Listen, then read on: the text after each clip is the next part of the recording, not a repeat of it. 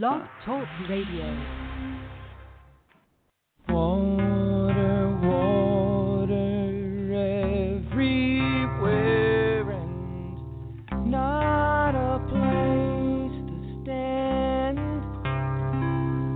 My foundation rests on bedrock, but the bedrock rests on shifting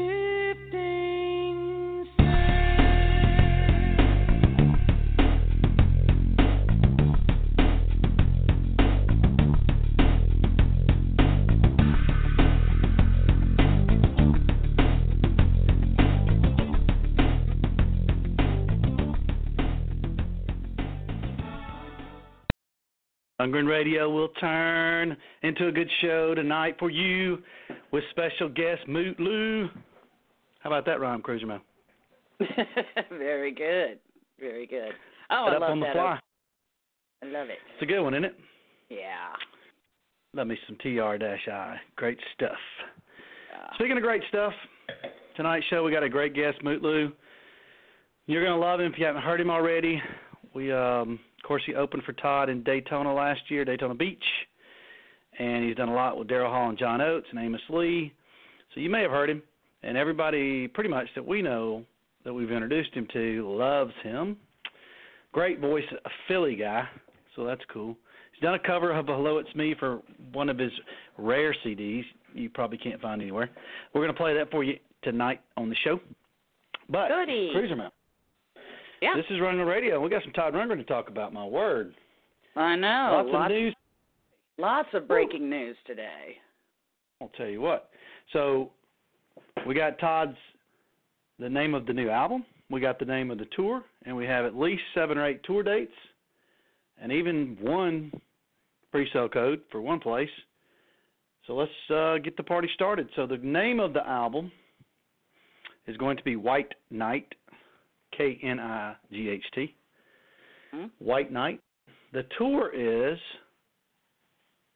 we're not exactly sure how to pronounce it. We're going to roll with it. The Chival Rock Tour, C-H-I-V-A-L-C-O-R-O-C-K. So like chivalry, we think. Chival Rock Tour. We don't know what that is. Nobody does, I don't think. So we're going to find out. But that's it. We don't know anything else about it other than what we've told you in the past. We believe, well, we know there's some duets. We know there's some collaborations, as Eric Gardner called it last week on the show. Trent Reznor is supposed to be on it, 9 Inch Nails, and Kenny Emerson is supposed to be on it. That's all we know.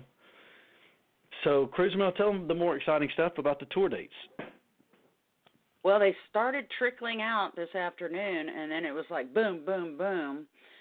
Every time you turned around and logged on Facebook or on the Internet, there was another show being announced. But there's still some gaps, some holes in the schedule, so everybody needs to chill out, relax, until everything's been announced. But you want me to go through the rundown on what has been announced? Absolutely. Okay. We're talking about the month of May, and he's starting off, or at least so far it looks like he's starting off in Burnsville, Minnesota at the Ames Center. And then here comes a big gap, about a week, and then May 10th, he's going to be in North Tonawanda, New York at the Riviera Theater. May 11th in Tarrytown, New York at the Tarrytown Music Hall, where he plays quite a bit. Saturday, May 13th, Kingston, New York at the Ulster PAC, P-A-C. I'm not familiar with that one, but who knows. May 17th, Salisbury, Mass at the Blue Ocean Music Hall. And those tickets, the pre-sale starts tomorrow, 10 a.m. Thursday, May 18th in Portland, Maine. May 25th, there's another big gap there, Fort Myers, Florida. And May 27th, taking you right up until Memorial Day weekend, St. Petersburg, Florida at the Mahaffey Theater. Do we have any pre-sale code action going for any of those? Whew, that is a great question. So the only one that I've seen is for the Tonawanda show and it works. It's R Tops Toddster. So R as in Rundgren, Tops, T-O-P-S, and then Toddster, T-O-D-D-S-T-E-R. That'll get you in for Tonawanda. It looks like the front center is gone, but there are aisle seats on B and C and that type of thing. You just got to keep fighting for it. Linda Fisher said she didn't need a code, but I was able to get in with that code. Not sure that's Terrytown, she's saying. This is Tonawanda. Terrytown doesn't need a code, apparently. So I would guess if you don't have a code, I would put forth an effort and try this R Tops Toddster or just Toddster. Toddster was the last two tours, it seems like. So use that. The thing to keep in mind, too, on pre-sales, some of these, like EJ's mentioned in the chat room, St. Peter, $500 to be a member or whatever, those people probably aren't going to go see Todd unless they're brokers. They might buy the tickets. So you'll still get tickets when the tickets go on public sale. And we're not, sorry to sound like I'm lecturing, but we're not entitled to pre-sales. Pre-sales for some places are for members or contributors. You know, for example, if you have a theater that's nonprofit, you know, there may be $10,000 donors and they get first dibs, that type of thing. So sometimes you got to let the process work through itself, and then sometimes there's just a pre-sale for fans, and Todd Store usually gives you that information. So if it is that way, it's probably Toddster, Toddster. But Rundgren Radio is not doing any of those shows, so we can't hook you up with any passcodes. We don't know anything other than what we're telling you right now. Correct. So there you go. All right, speaking of Rundgren Radio, let's move on. We've got a Facebook page. It's Todd Rundgren Radio, with Rundgren Radio being one word on that deal. Come join us because we'll be posting tour dates pretty much as they happen. And then you can also go to our website, rundgrenradio.com, and go to the tour page, and it'll show you two links. One's EJ's site, one's Rogers. And the only reason we do that is because it's easy to find two places if you look at both. But EJ's website is todd-rundgren.com, so that's pretty easy. And, of course, Rogers is trconnection.com if you want to just go direct. But if you forget, just go to rundgrenradio.com on the tour page, and you'll see it. And next newsletter, we'll send out all the dates probably as they become available.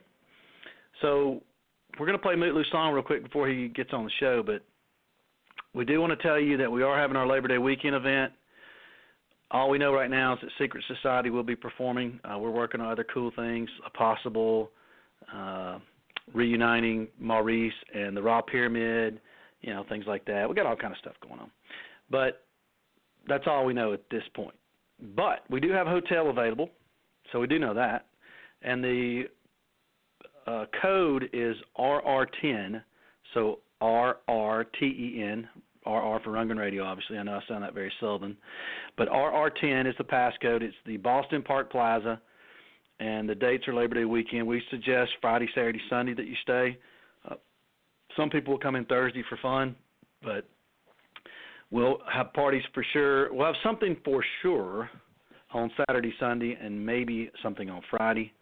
So the rooms are, you know, you're not locked in if you need to cancel that Friday for some reason or whatever. So don't worry about that. So go get you a room. The link is on our Facebook page. You can also go to our website that we're in the process of building. It is rrxboston.com, and it has the hotel information, an easy link to go direct to it. So very good. Without further ado, Cruiser Mel, unless we have anything else, let's play a little Mutlu action. What do you say? Yes, please. All right, so Mutlu is a singer-songwriter. I first heard him when he opened for John Oates. He also performed with John that night on a couple songs. And you might have seen him on Live from Daryl's. He's been on a couple of times. One of the deals was with Amos Lee, if you're familiar with him. And when we saw him, just really liked him a lot. It was a great show. He's very, very entertaining. So we've seen him several times now. And, of course, he got to open for Todd in Daytona. He's a big Todd fan. So for some reason, he never told us until last year that he had covered Hello, It's Me on a CD, or EP, excuse me. So here it goes. This is Hello, It's Me, and by the time it's done, hopefully he will call in, and we'll talk with him. And you're welcome to call in, not ask questions, 646-716-9262, and press 1 when you do. Here we go.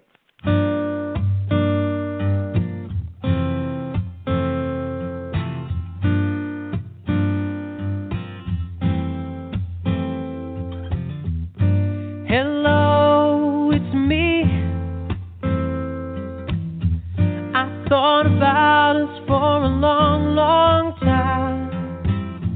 Maybe I think too much, but something's wrong. There's something here doesn't last too long.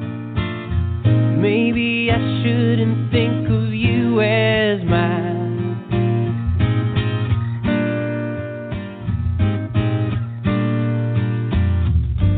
Seeing you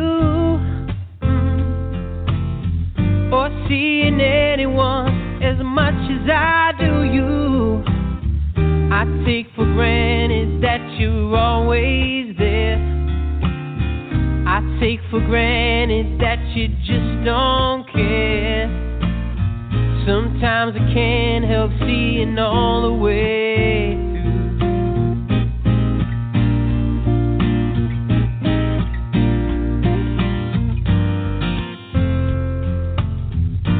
It's important to me that you know you are free.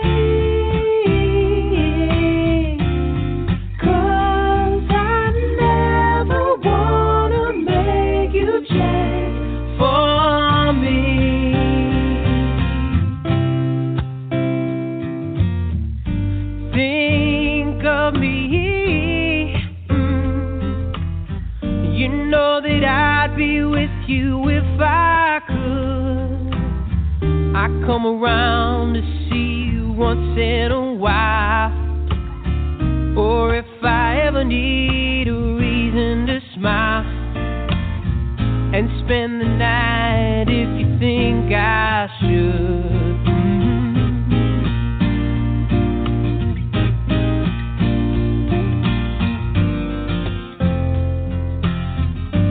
It's important to me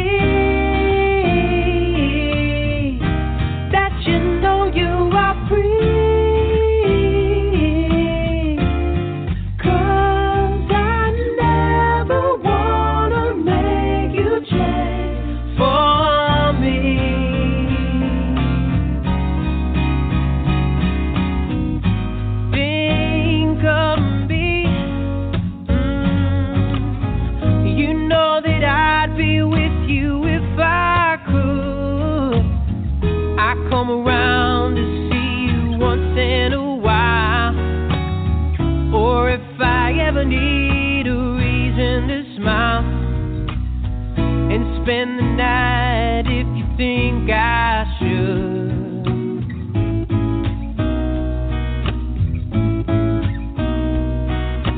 Think of me, yeah. Think of me, girl. Sometimes think of me.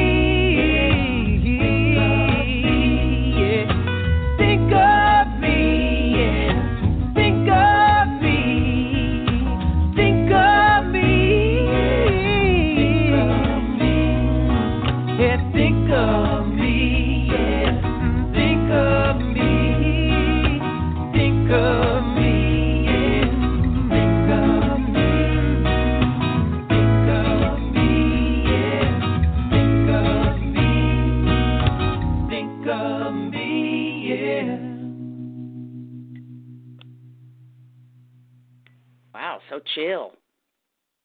There it is, a little, almost like the Nas version, a little chill. Yeah. I like it.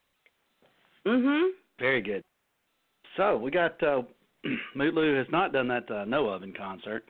He did not do it in Daytona, of course. It was a Todd show.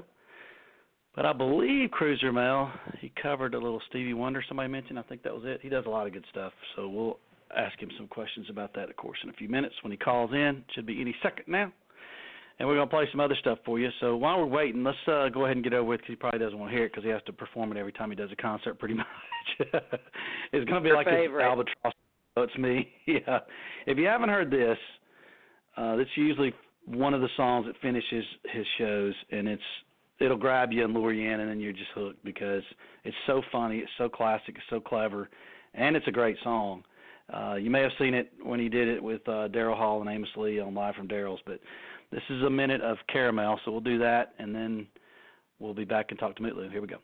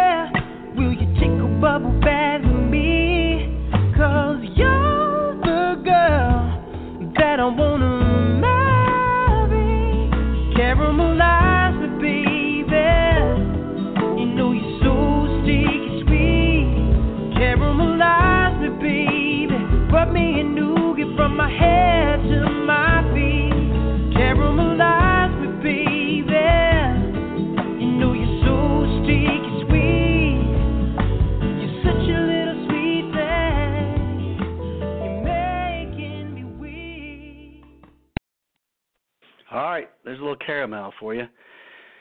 So we got Mutlu on the line. Mutlu, how'd you come up with that one? What's going on, guys? What's happening, man?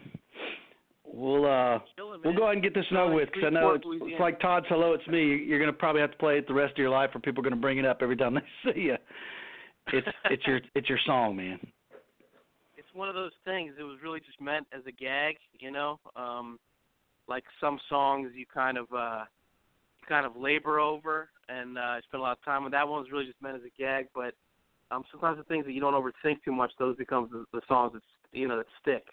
And I don't, no pun intended, because it's all about sticky sweet caramel in that song. Yeah. Well, Todd claims he had a dream for banging the drum. So yeah, sometimes they just. There you go. I Saw the Light was what he did real quick. But so yeah, speaking of Todd, we'll get into that a little bit too. So we know that he's had some influence on you being from Philly, as well as Daryl Hall and the crew from over there. So tell us a little bit about your experience, when you first heard Todd, and what kind of influence he had on you. And then I'd love to definitely want to talk to you about the Hall & Oates connection. So absolutely.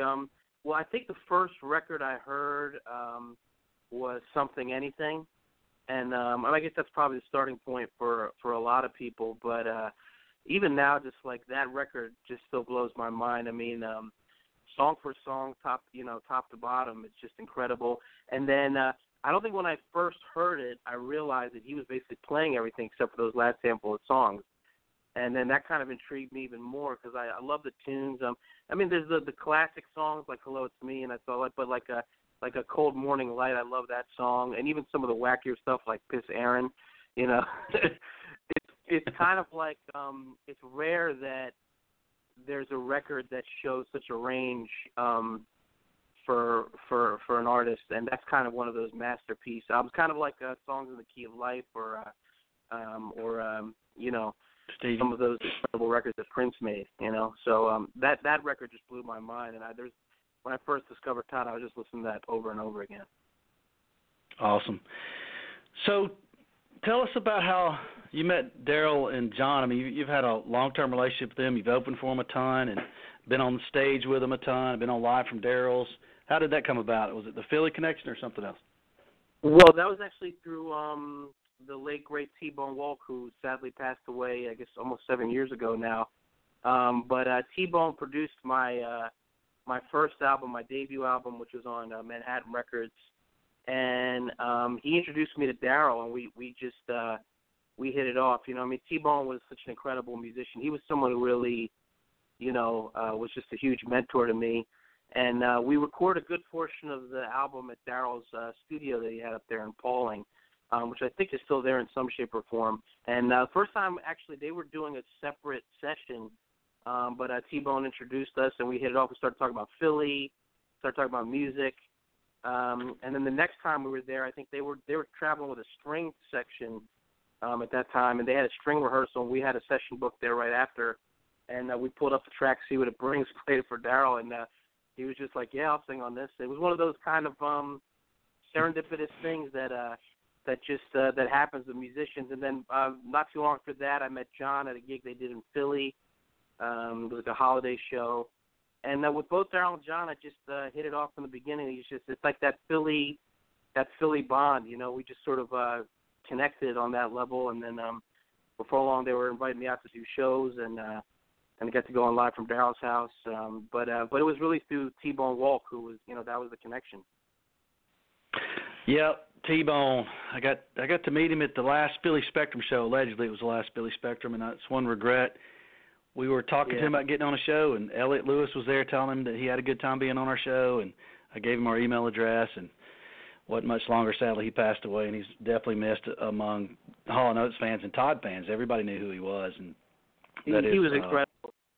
Yeah, great musician. He's really dead. It's still hard to believe, but he's one of those guys. Yeah. He lives on because he connected with, he had such a presence with so many different artists, both bigger names and people more under the radar. So, he kind of lives on through that work, Well, he was pretty much, from what I understand, I don't want to call it a musical director as much as like just the glue that kind of held everything together for Live from Daryl's and Hall & Oates for years. Like, it was a big loss for Daryl. And No, it was huge. I mean, they always had the joke. Daryl and John's like he's the ampersand in Hall & Oates. You know, he was just such a huge part of their scene musically, and just even at the shows. You know, it's like when I first started opening for them. You know, he was just such a presence. You know, he's just one of those guys, and he was very low key and unassuming. He just was just you know, he's one of those people, man. You know, he's just special, one of a kind. Yep, good people. So, speaking of that, you know, a lot of people have the belief that Daryl's not always the nicest guy, and he's, of course, somewhat elusive. I know it's pretty hard for fans to meet him compared to John Oates. Has y'all's relationship since that first meeting stayed as good as it was the first time you met, and how do you see him usually when he's socializing and mingling with people? Is it, you know, I know he's such a big name, it's probably hard to be, you know, on his game all the time, but how would you describe Daryl and you know, and it's just general. I've always found him. I mean, I guess I have a unique perspective on it. But I mean, he's always been just kind of so friendly and supportive and accessible to me. You know, at the shows and everything. I mean, a lot of times with those big shows, you know, there's a lot going on, and if I'm the opening act on any show, I try to kind of stay out of the way and not, you know, there's a big crew and it's a big production and stuff. So, but any opportunity that he's, you know, whenever there's an opportunity at a show or at his club, you know, at Daryl's house up in Fall, I mean, he's always, for me personally, been very accessible and very open and very encouraging. And I would say for John. I mean, for me, I mean, that's like getting to know those guys. I mean, they're among my musical heroes. That's, you know, music is it's a hard game to be in. It's a hard way to make a living. So to get to meet your heroes and you get to become friends with them, and then to tour as, you know, as their opening act, and just get to know them a bit and pick their brain.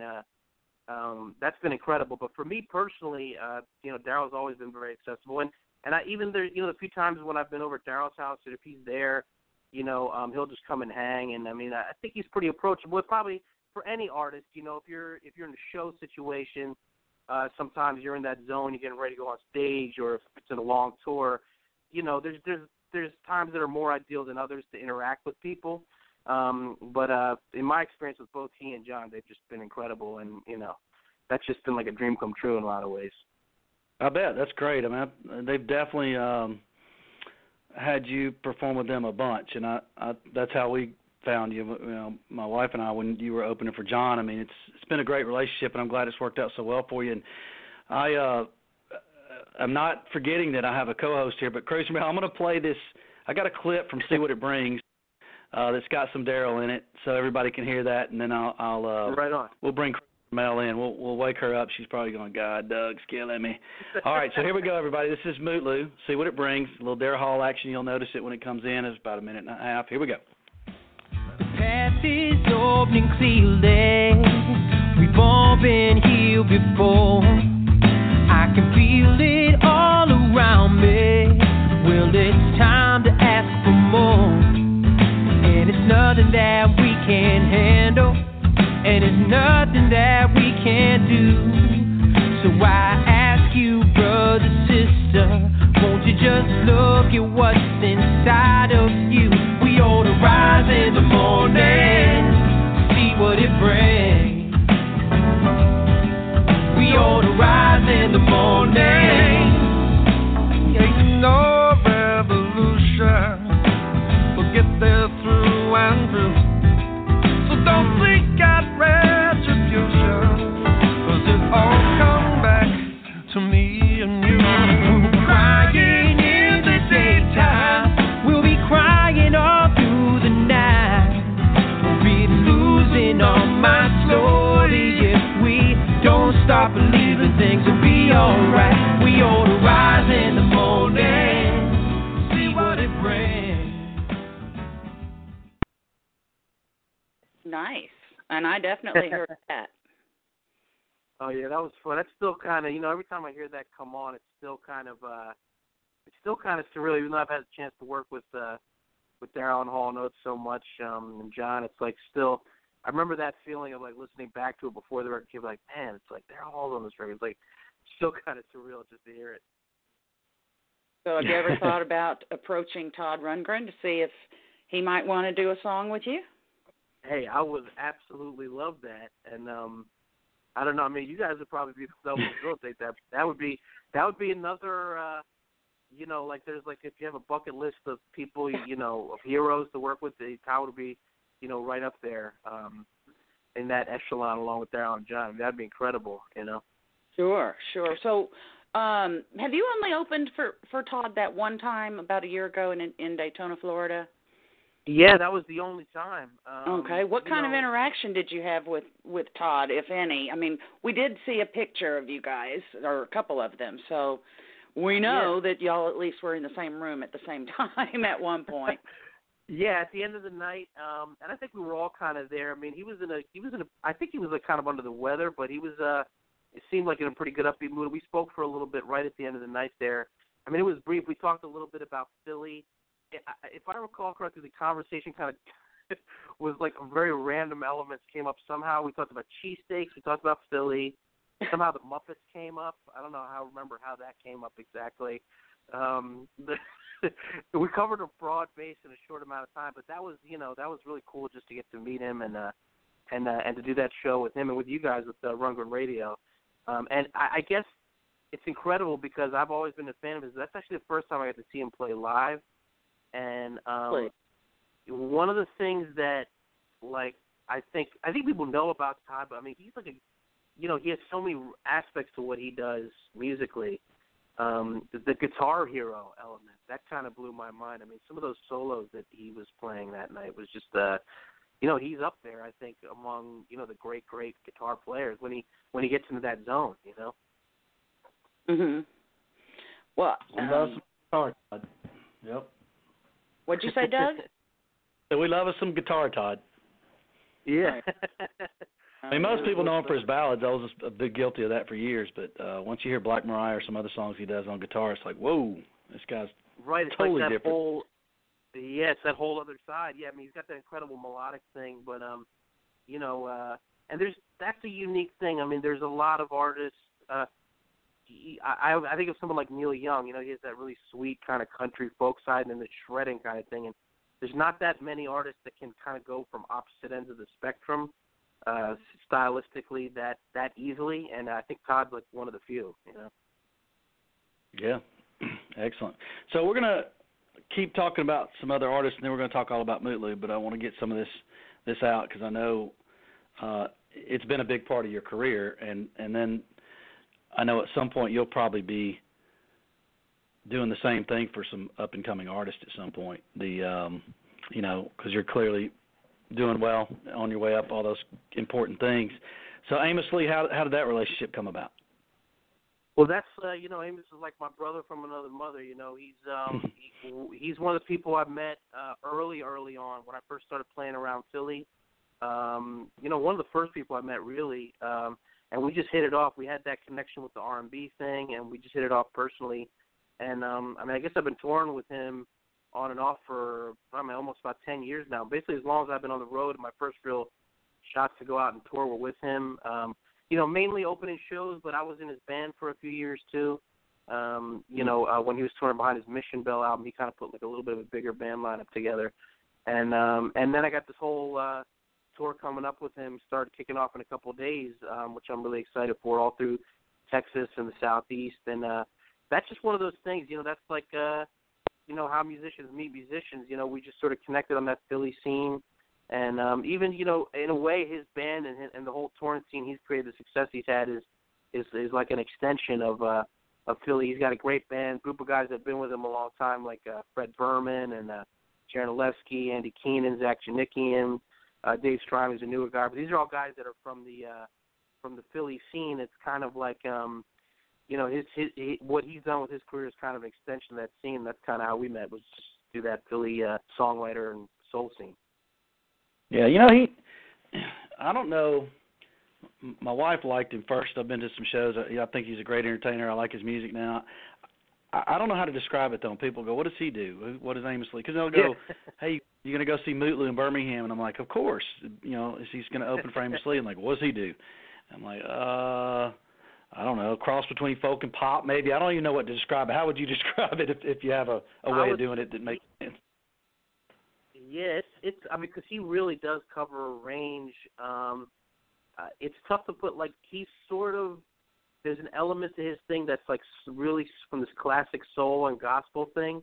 And then he also has more of this sort of folk songwriter thing. I mean, you know, like, it's somewhere between, like, a R&B, soul, gospel, Americana. It's like all the different kind of tentacles of American music. And he kind of, it's hard to, like, label as any one thing, but I would say it's a hybrid of soul, gospel, folk, and rock, and, you know, just kind of like American roots music with a more R&B edge to it, I guess. It's hard to describe. Yeah, you know? It's a great show, that's for sure. He's very entertaining. So I noticed that I wish I'd love to go sometime. I still haven't been to Daryl's venue, but I noticed sometimes there and in Philly that you have a band. I've always seen you solo. Is it the same band usually? Are these friends of yours or musicians you're helping out, or who's your band that you take around, and how do you decide when you're going to do the band and when you're not? Well, it's really, a lot of it is the situation, economics. I mean, I do have a great core of guys that I've been working with for quite some time now from Philly. Chris Giraldi, who plays drums, Keith Joza, who plays keys and guitar and occasionally bass, and then Tone Whitfield, who's a great bass player too. So it's kind of been those three guys, either as a trio or a quartet.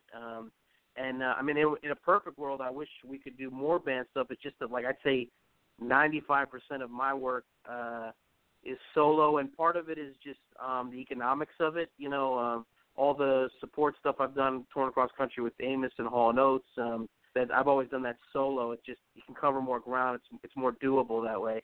And even now that I'm starting to tour on my own, a lot of cities I'm playing, like, you know, kind of small club listening rooms, like Eddie's Attic in Atlanta, or I should say Decatur, Georgia, which is an awesome place. Right. But, you know, rooms that are more conducive to that solo songwriter thing. So, but there's been situations in Philly and New York at Daryl's house when and where I can, and it makes sense, and the right budget and opportunities there. I love playing with the band. I just, you know, I love playing solo too, but, you know, it's really fun to get to cut loose and kind of open things up and open up the arrangements with the band when we can do it.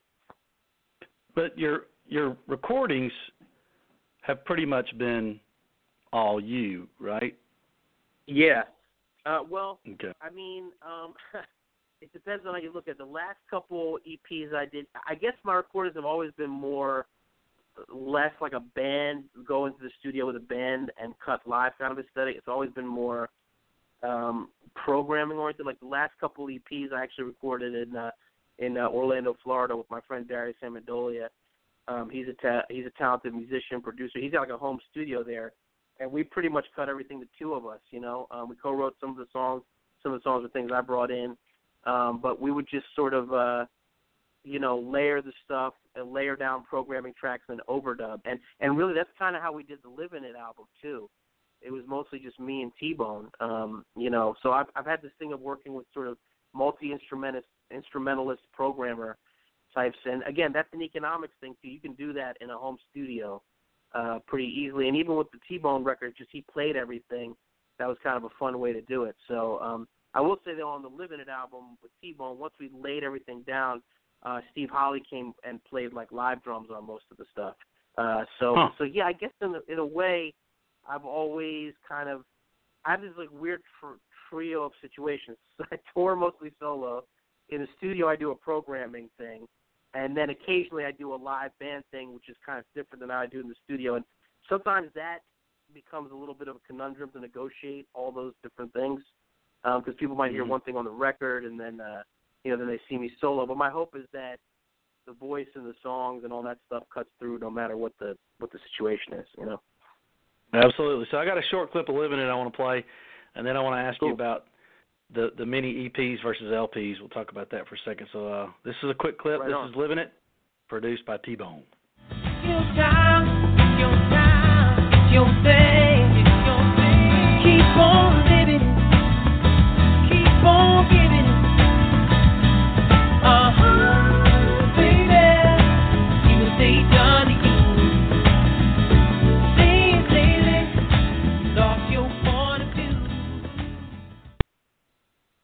hate to cut those songs off. I love that.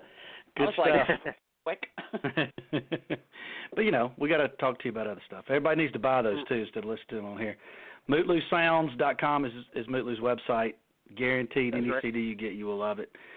So it's all good stuff. So you got mostly, though, at the shows anyway, you have EPs. What's the advantage of doing that, or you just like to get stuff out quicker? Is that why you do that? Yeah, again, I'll come back to the same. Well, I think that's a couple different things. I still believe in the, album aesthetic. And I would probably still do that at a point in time. But I think for me, I'm someone who's out there independently. I'm doing it on my own in like a kind of a shoestring budget, and just like the touring, it's simpler, and I can kind of get more traction going solo. I kind of feel the recording thing is the same way. I can get more bang for the buck more frequently putting out EPs, 4 or 5 songs than trying to constantly make albums, which is like more of a expensive and more costly from a time perspective process. So that's kind of been my thing, is just put out an EP a year. That's what I've done the last few years anyway. And I also just think in this day and age, it's sort of more the era of singles and EPs. I think just the way people listen to music now with streaming, it's more about content. I think it's partially that too, but I still do I still do really dig the album format. Like Livin It, something I'm really proud of. A lot of the classic recordings are albums. I think my buddy Amos, he's like 6 albums in now. He takes his time and he makes a full album statement. You think of all the classic Todd records, Hall Notes records, Stevie, all these people. There's still something to be said for an album. I just think it's partly circumstance and it kind of plays into the current climate of just like streaming. But I just do the EP thing. All right. Well, I want to get into some video talk too. But before that, so these EPs, Mel and I got to see this early on with the guy that was opening for Todd. His name was Paul Freeman. He had an EP, he'd sell it for $5 after the show, and the guy would have a line a mile long. And it's similar to what I've seen with you. You win the crowd over, and they want to come meet you, and they'll get your EPs right after the show. Have you is that always fun for you? You're real good about meeting people and taking time and spending time with them. How do you like doing that? You think you'll do that forever, or is eventually it's going to get too crazy? Yeah. I guess maybe there's a point where if you get to a certain level, I see bigger names maybe don't do it as much. But for me, for the time being and for the foreseeable future, that's what I do, because in a way there's no better connection to your fans and to kind of build that community than that. If someone discovers you at a show, you're opening for a bigger name, and then if you can actually make that personal connection with them, after the show, I love to do that, because you kind of get to meet people firsthand. You sign something for them, and that's a powerful connection, and I just enjoy the process of doing that. And I think once now, like the last year or so, I've started touring more and more on my own. Playing my own kind of like small club shows. I've really seen that does pay off, because even in the small clubs, you're kind of right in there with people. I think, music is like a human thing. It's a community thing, especially on the smaller scale. So I think to me, it's essential. It's huge, Yeah, you got the best merch salesperson on the planet, too, that helps out with that. That's right. I love the T-shirt. Yeah. Yeah. My friend Celeste Clover, she designed that shirt, and my girlfriend Delia said she's like my tour manager on the road. We're a 2-person operation in the Highlander. She does great. Yeah, she sold out the stuff at Daytona. I remember that. Good job. Yep, that's right. Yeah. Yeah, that's it. John Oates has a nickname for us. He calls us the Traveling Mutlus, the 2 of us. So, I love it. So I'm going to ask you about a video and play a song, then we got a call from Georgia. I know who that is. Okay. Wants to chat with you. But so let's talk about Hypnotize for a minute. That's a professional video that could have been on MTV back in the day, probably before y'all were born, but when they played videos on MTV. Yeah. So how did that come about? You have a friend that does those type of things, or you just hire a company to do it? It's very nicely done. It's a great song too, by the way. Oh, thank you, man. Well, actually, that was something that Darius, who I mentioned, produced the last couple EPs with me, and Delia sort of came up with as a concept that we would do like a sort of like a more professional classic video. And then we met this guy, Chris Newhart, who's a really talented, he does videos and works in film, and we just sort of connected with him online. I guess Delia found him. And we said, what the hey, you know, I'd never really done like a pro video like that. We got a bunch of our friends there, and we created that kind of like you said, like what you would see on MTV back in the day. I guess it's weird to say that's almost a throwback now, but you know, we did it in one day, and it was really fun. I mean, I haven't done anything like that before or since, but I would do it again. I think there's still space for that, you know. I mean, I do a lot of just sort of solo acoustic like covers and YouTube videos and stuff like that, and people dig that too. But there is something about the production value, and for that song, we had two versions of that song. That was kind of the more like almost R&B club kind of version. It seemed right for like the house party vibe. So part of it is having the right idea, and if the right idea is there, you can do something cool. So we'll see. Maybe we'll do something again like that down the road. But you know, but it was fun. We'll get all the Rundgren Radio fans in your video, man. We'll be your extra. You got some pretty people in the group. All right, so let's play a little bit of Hypnotize. A little over a minute. This song was the video. If you haven't seen it, you can go to YouTube and check it out. It's very cool. And we'll be right back, and we'll take our call from Atlanta. You're listening to Rundgren Radio with our guest, Mutlu.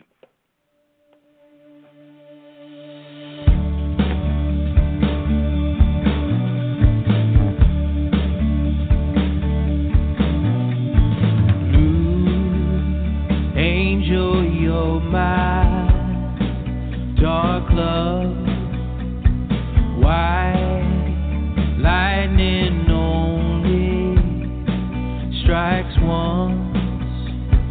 Night comes, I feel the blood begin to rush.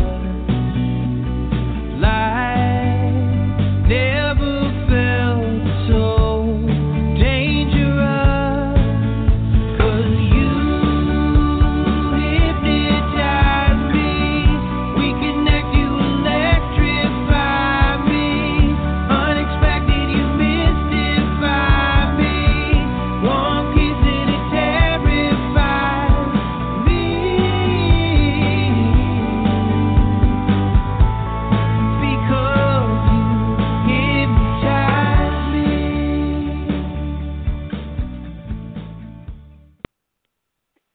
Awesome. I had a scary moment there. I didn't mute my phone, so I'm glad I didn't start singing that out loud. That would have terrified people. Speaking of, you're I've seen you several times, and I don't know how you do it, but I've never seen you miss a note. Your voice is always spot on, and you hit some good ones. It's pretty amazing. So Thank you, man. You've been blessed on that deal. All right, so we're going to take a call from Rosemary over in Georgia. What's happening, Rosemary? Hey, guys. I have to say that, hi. How's it going, Rosemary? Good, thanks. We met after the show. We had a picture with your girlfriend, you and me. Oh, right on. In right Atlanta. On. Yeah. Very cool. Yeah, that was a fun night. That was a fun show. It was really fun. I did a bad thing, and I never listened to Doug when he said, check out this guy. And now I know better because you were awesome. Thank you so much. You're welcome. I've had so many people when I said, who is this guy? And everybody that looked him up. And then, of course, when I saw you, they said, you just have a wonderful voice, just a wonderful, wonderful voice. Everybody comments on that. Well, I really appreciate it. That was a special night, too. That was, that's just a great room. It just felt that that was just, there was a certain energy that was in the venue that night that just, I don't know, sometimes it's like, those are the nights you live for where it just, there's that kind of connection and everybody dialed in, and Eddie's Attic, that's the perfect place for like sort of that solo kind of gig, Yeah, I was sitting up like in the bleacher part so I could see everybody below, and you had some right on. Crazy fans there just like dancing in their seats and singing along, even when, before you asked them to help sing along, but they sang along anyway. That's right. And, the Caramel sing along was pretty epic, I think. That was really good. And I really, it brought tears to my eyes. The song about mornings that you sang. Hello morning. Oh, right on. Oh my right gosh, that was really touching song. So I just want to say I really enjoyed it, and thank you, Doug, for I finally got you out there. So Mutlu, that's the third time you played Eddie's Attic, right? Yeah, that's the third time I've headlined there. First, I guess first time was maybe right around this time last year, and then I was there in the fall, and then this is my third time back, and that's when Atlanta's become one of those markets. Like, there's a lot of different cities I'm going through, just going on my own, build it up. And like first time, it might be a little light, and then you go back again, and it's a little more, and then next time you go back, and hopefully it's sold out. That's kind of what happened there. Was we had a sold out night, and that's been a big turning point for me. And it's kind of a scary thing is to go out, after you spent years as the opening act to go and try to start headlining shows on your own in different cities. And especially if you're independent, you don't have like a huge marketing machine. You kind of got to do it grassroots. And so when you go back 3-4 times and you go from maybe kind of a sparse turnout the first time, and by that third or fourth time people are packing it in, that's sort of really it's just a good feeling. Yeah, it was like standing room. There was standing room only, and there was a couple of people standing there. So, and my friend that I got to take with me, he's like, if this guy comes back, I'm going to recommend him to all my friends. So, right on. Yeah, that's it. Word of mouth, baby. Word of mouth. It's the most powerful tool there is. Well, thank you to both of you. Yeah, well, thank you I've so yet much. to send somebody to a show that hasn't come back blown away. Abby Ray's a huge fan. She's going to see you in Dallas. Rosemary will see you next time you come to Georgia. Yeah, we're getting people out, but once they see it's on. They figure it out, just like it happened with me. That's what's up, man. I love it. All right, so I got a little bit, actually, since Rosemary brought it up, I got about 30 seconds of Hello Morning. I think this may be my wife's favorite song. She's the biggest Mutlu fan ever, so let's play a little bit of that. And then, Rosemary, you got anything else you wanted to say before I put that going? No, just thank you. It was wonderful. No, thank you. Nice talking with you again. Thank you, too. Bye-bye. All right, here we go. This is a little bit of Hello Morning from Mutlu. Hello morning, have mercy on me, please. My heart is breaking. Just give me a chance to breathe. The tears are rolling, and it's getting hard to see. Hello morning, just bring it to me gently.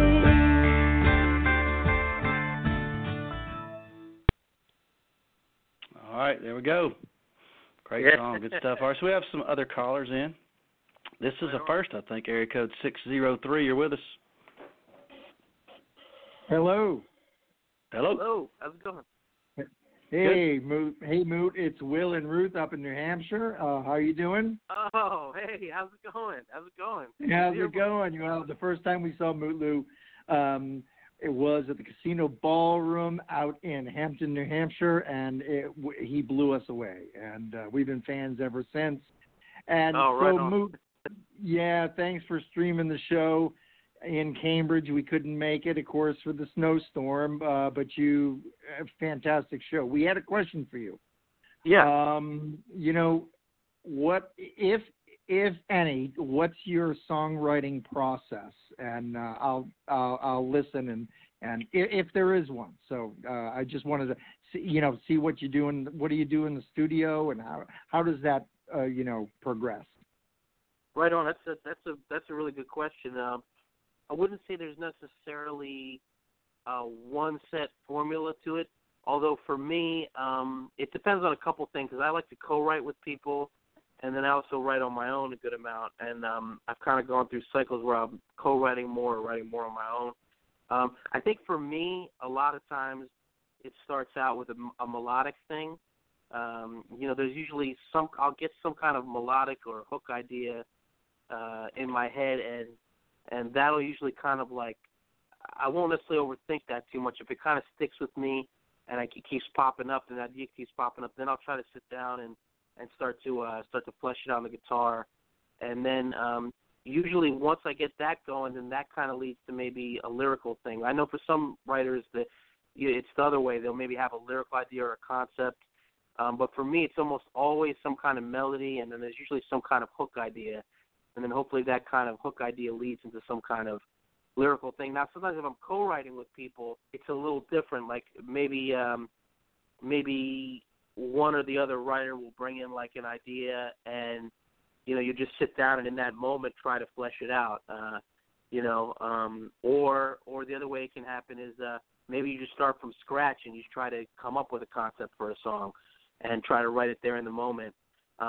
So it's a lot of different ways, but for me, I'm usually melody first, groove first, and that usually kind of leads the way. But there's no real set process to it. And I kind of write in bunches. I might write I don't know, turn out like 4 or 5 songs in a few weeks, and there'll be a month or two where it's kind of quiet. It's very manic for me. But a lot of times when the ideas start to come, I'll kind of write in bunches, and I tend not to write as much when I'm on the road. I feel like I kind of need more space. But if there's one overarching thing, it's always like melody first for me, I would say. Now, it's really funny. We listen to Daryl once in a while, and he'll be in one song and kind of go into another song. Like, he can go from I can't go for that into something else. Do you find that maybe an idea comes along and then 6 months later, like you're alluding to, you could actually put two together or something like that? Interesting. Yeah, definitely. Sometimes I think that happens in a way because, I think different ideas are fuel for other ideas. Like, who knows, like maybe you have a groove or like a breakdown section of a certain song that on a given night you play it a little differently, or you have a vocal riff over it differently, or you kind of like you play it at a different tempo or something, and suddenly that sparks some other whole new idea. That can even happen in like sound checks sometimes. I mean, a lot of times the best ideas don't come about because, in my opinion, because you're pushing too hard. It's like you're kind of just in that creative zone, and I've heard some people say it's almost like I don't want to say divine intervention kind of thing, but the ideas that really flow the best usually kind of come about serendipitously, and they feel kind of like easy. And then for me, the hard part is always, making sure the lyric feels right with the melody, and then maybe coming up with a cool bridge or something. But a lot of the best ideas will kind of sometimes come out of almost out of nowhere, or maybe even sometimes as an appendage to a song you already have. Like you're saying how Daryl can kind of like go from one thing to another, because it's all kind of like one creative force, I guess. Your songs, it's like the clay is the melody and the lyrics, and you're just kind of like the conduit for that. I don't know if that sounds a little too zen or something, but yeah, I got great stuff. And thank you for your music and everything you do. And we love our Mutlu T-shirts as well. Oh, right on. Thank you. The caramelized me. Have you had any weird comments of like people are like waiting behind you in line at the coffee shop or something, and they say like, "What is caramelized me, baby? What is that?" Yeah. No, actually, but but I tell you, so we don't know when you're going to be at the club again, but as soon as you come up to Boston again, we're looking forward to seeing you. Well, I'll definitely be back. We haven't set a follow-up date just yet, but especially with that huge snowstorm, I know there's a good number of people like folks like yourselves who could make it. So I'll definitely be back there sooner than later, and definitely looking forward to seeing you guys there. Okay, same here, and keep up the good work, and thanks. Thanks, man. Great to hear from you. Good to hear from you too. That was a good call.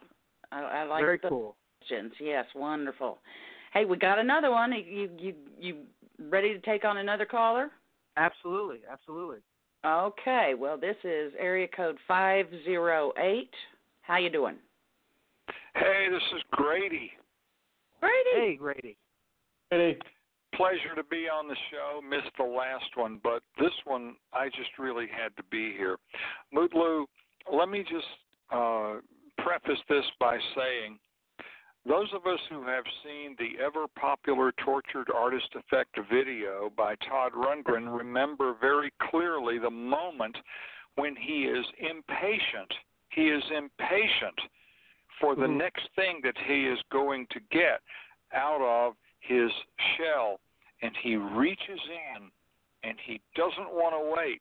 And what he pulls out is a grenade. Wow. One of the things that I am really impressed with your music is that you know exactly how hard to push without pushing too hard. That's one of the reasons that your vocals are so clear.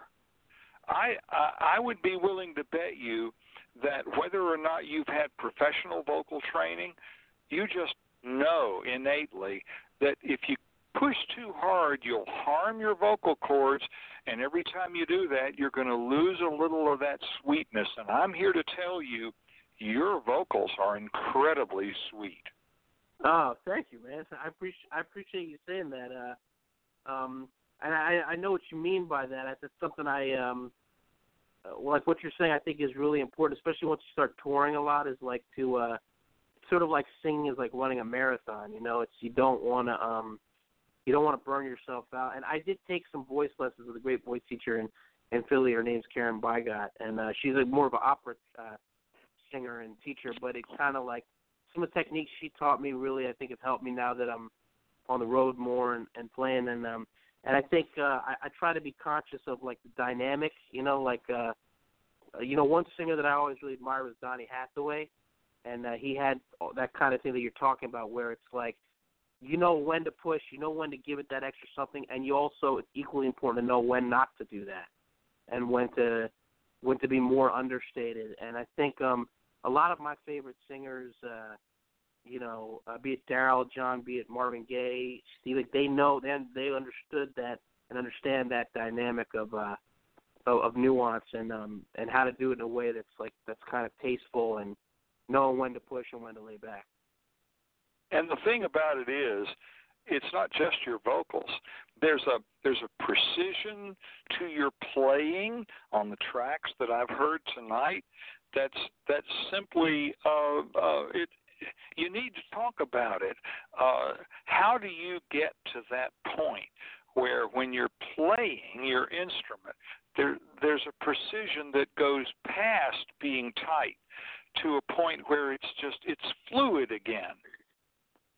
Well, I think I appreciate you saying that, because I always think of myself as a singer first, and the guitar playing thing I never thought of as my forte. It really started as a thing of just as accompaniment for me, and especially because I tour so much solo that I wanted to have like something, just solid musical underpinnings. I'm definitely not a lead player. I'm more of like a rhythm player. I mean, some of that I would attribute to being around just great musicians. And just, being around great players, and you learn and you pick up things. And, it's my thing isn't like super virtuosity or proficiency. It's just stay in the pocket of what the song needs. And really it's just a kind of a means to an end, because like I'm out there so much solo that, I want to make sure that whatever I'm doing dynamically is kind of supporting the song and supporting my vocal. But I guess it's not, I know what you mean. It's like it's a feel thing. It's not always about the individual notes or the virtuosity of it. It's like a musicality, I guess, to it that you try to strive for. I've really enjoyed hearing you speak on these two subjects, and I'm going to leave having heard you say, in the pocket of what the song needs. There you go. That's what it's all about, man. Good night, and thanks for coming to Rundgren Radio tonight. Oh, thanks for calling in. It's great to be here. Good talking with you. Thank you, Grady. Appreciate the call, Grady. See you soon, brother. So, Mutlu, you were explaining a little while earlier, and I was a tad bit confused when you were talking about recording that you do programming and mm-hmm. Does that mean that you are actually a multi-instrumentalist and you record yourself and then play it, put it in the computer somehow? Actually, that I would say I've always partnered with a program, like people who are that. Me, like my thing is singing and performing, singing, playing guitar. I can play a little bit of bass, a little bit of keys, but one thing I'm not is like for high-tech, proficient, like recording-wise. So, like, I always try to collaborate with one other person who has those sort of chops. Like with T-Bone, he sort of had a skill for programming and layering stuff. And my friend Darius, who I did the last few EPs with, it was the same thing. Like he's very proficient with just recording technology and stuff like that. So usually the way that works is basically you kind of break the song down to its essence. You know, what is it on voice and guitar, and then or voice and keys, say, and then we build it up from there. But that technical side of programming drums and things like that, that's something I always work with, one other person on. I see. Okay. But the guitar is your main go-to. Yeah, that's my main go-to. Earlier on I used to write more. I never really played it live much. I used to be sort of kind of gone to the periphery. I used to play more piano and keys, and I haven't played it a lot live, but I really like playing bass.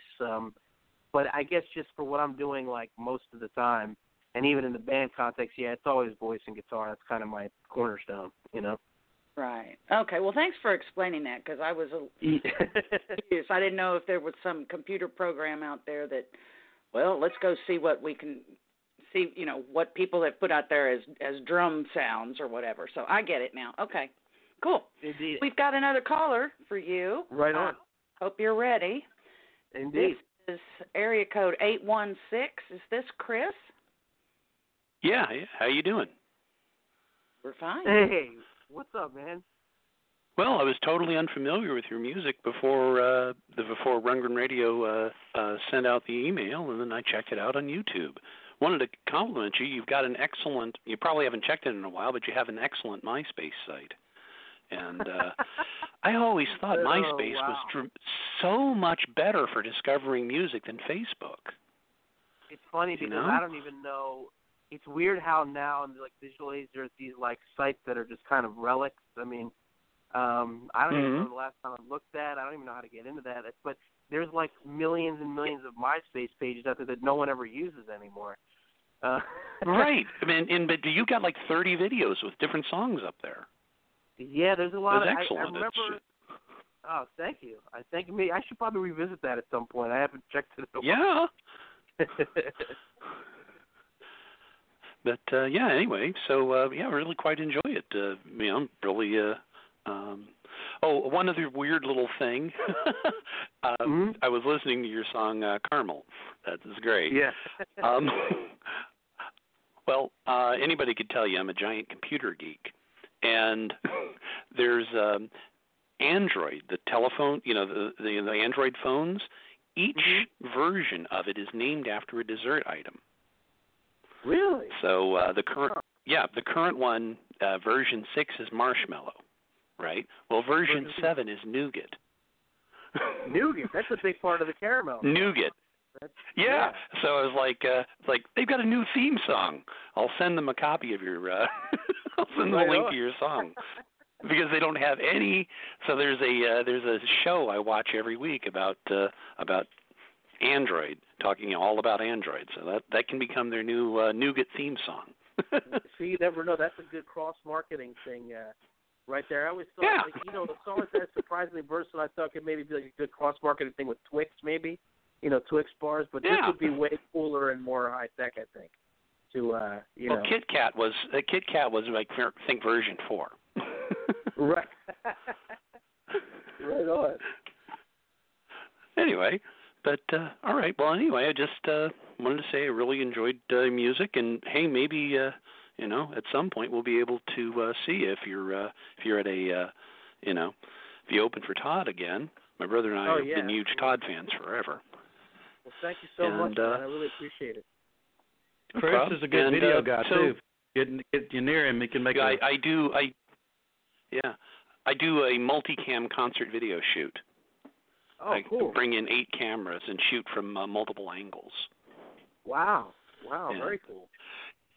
Yeah, I shot 15 shows in the month of January.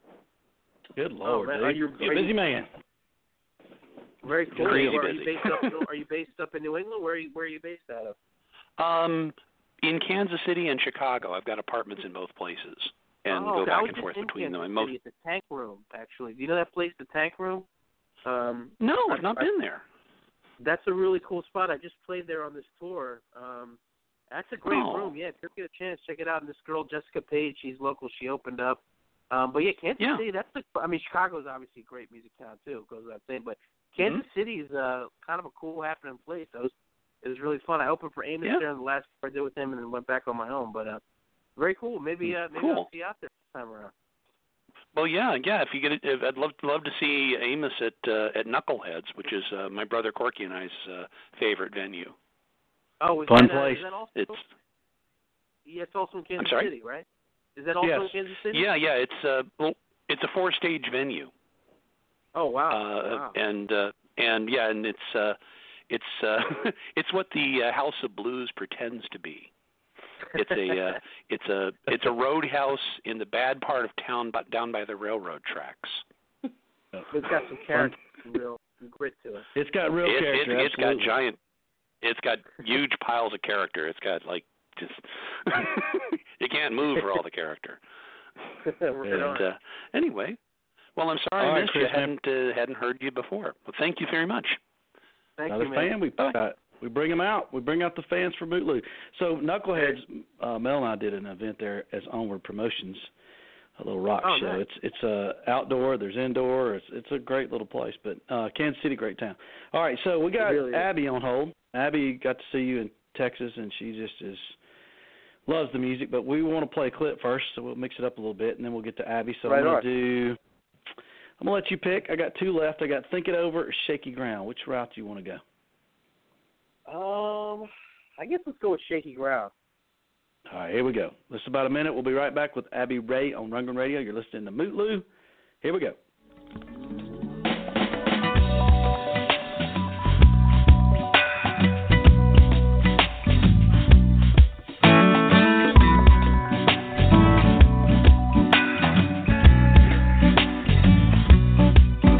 Paranoia's understandable, wrong was unimaginable, hunted like an animal, prey of the cannibal who sits at the top, carefully examines you. When you let your guard drop, they gonna damage you. They're out for flesh, they couldn't care less about what you represent, cause it's only a test. Success is what they call it. They pull you in deeper, you keep on falling. Resistance grows weaker now. Na na na na na. Na na na na. You'll always be on shaky ground. Wow. That's a nice one. Nice groovy feeling there. Right on. Thank you. I think I'd like to listen to that while sitting on the beach or something.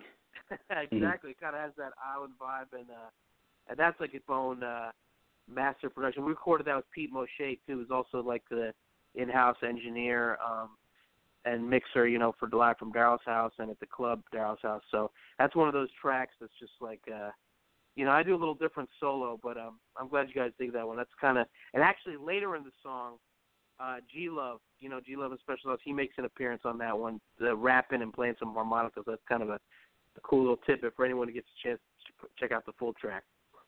Yes, that's an easy one to sing along to, too. The na-na-na is not complicated for us non-singers. But I definitely want to talk to you, too, about the rap thing. But let's get Abby on. I'm looking forward to talking to Abby. It's been a while.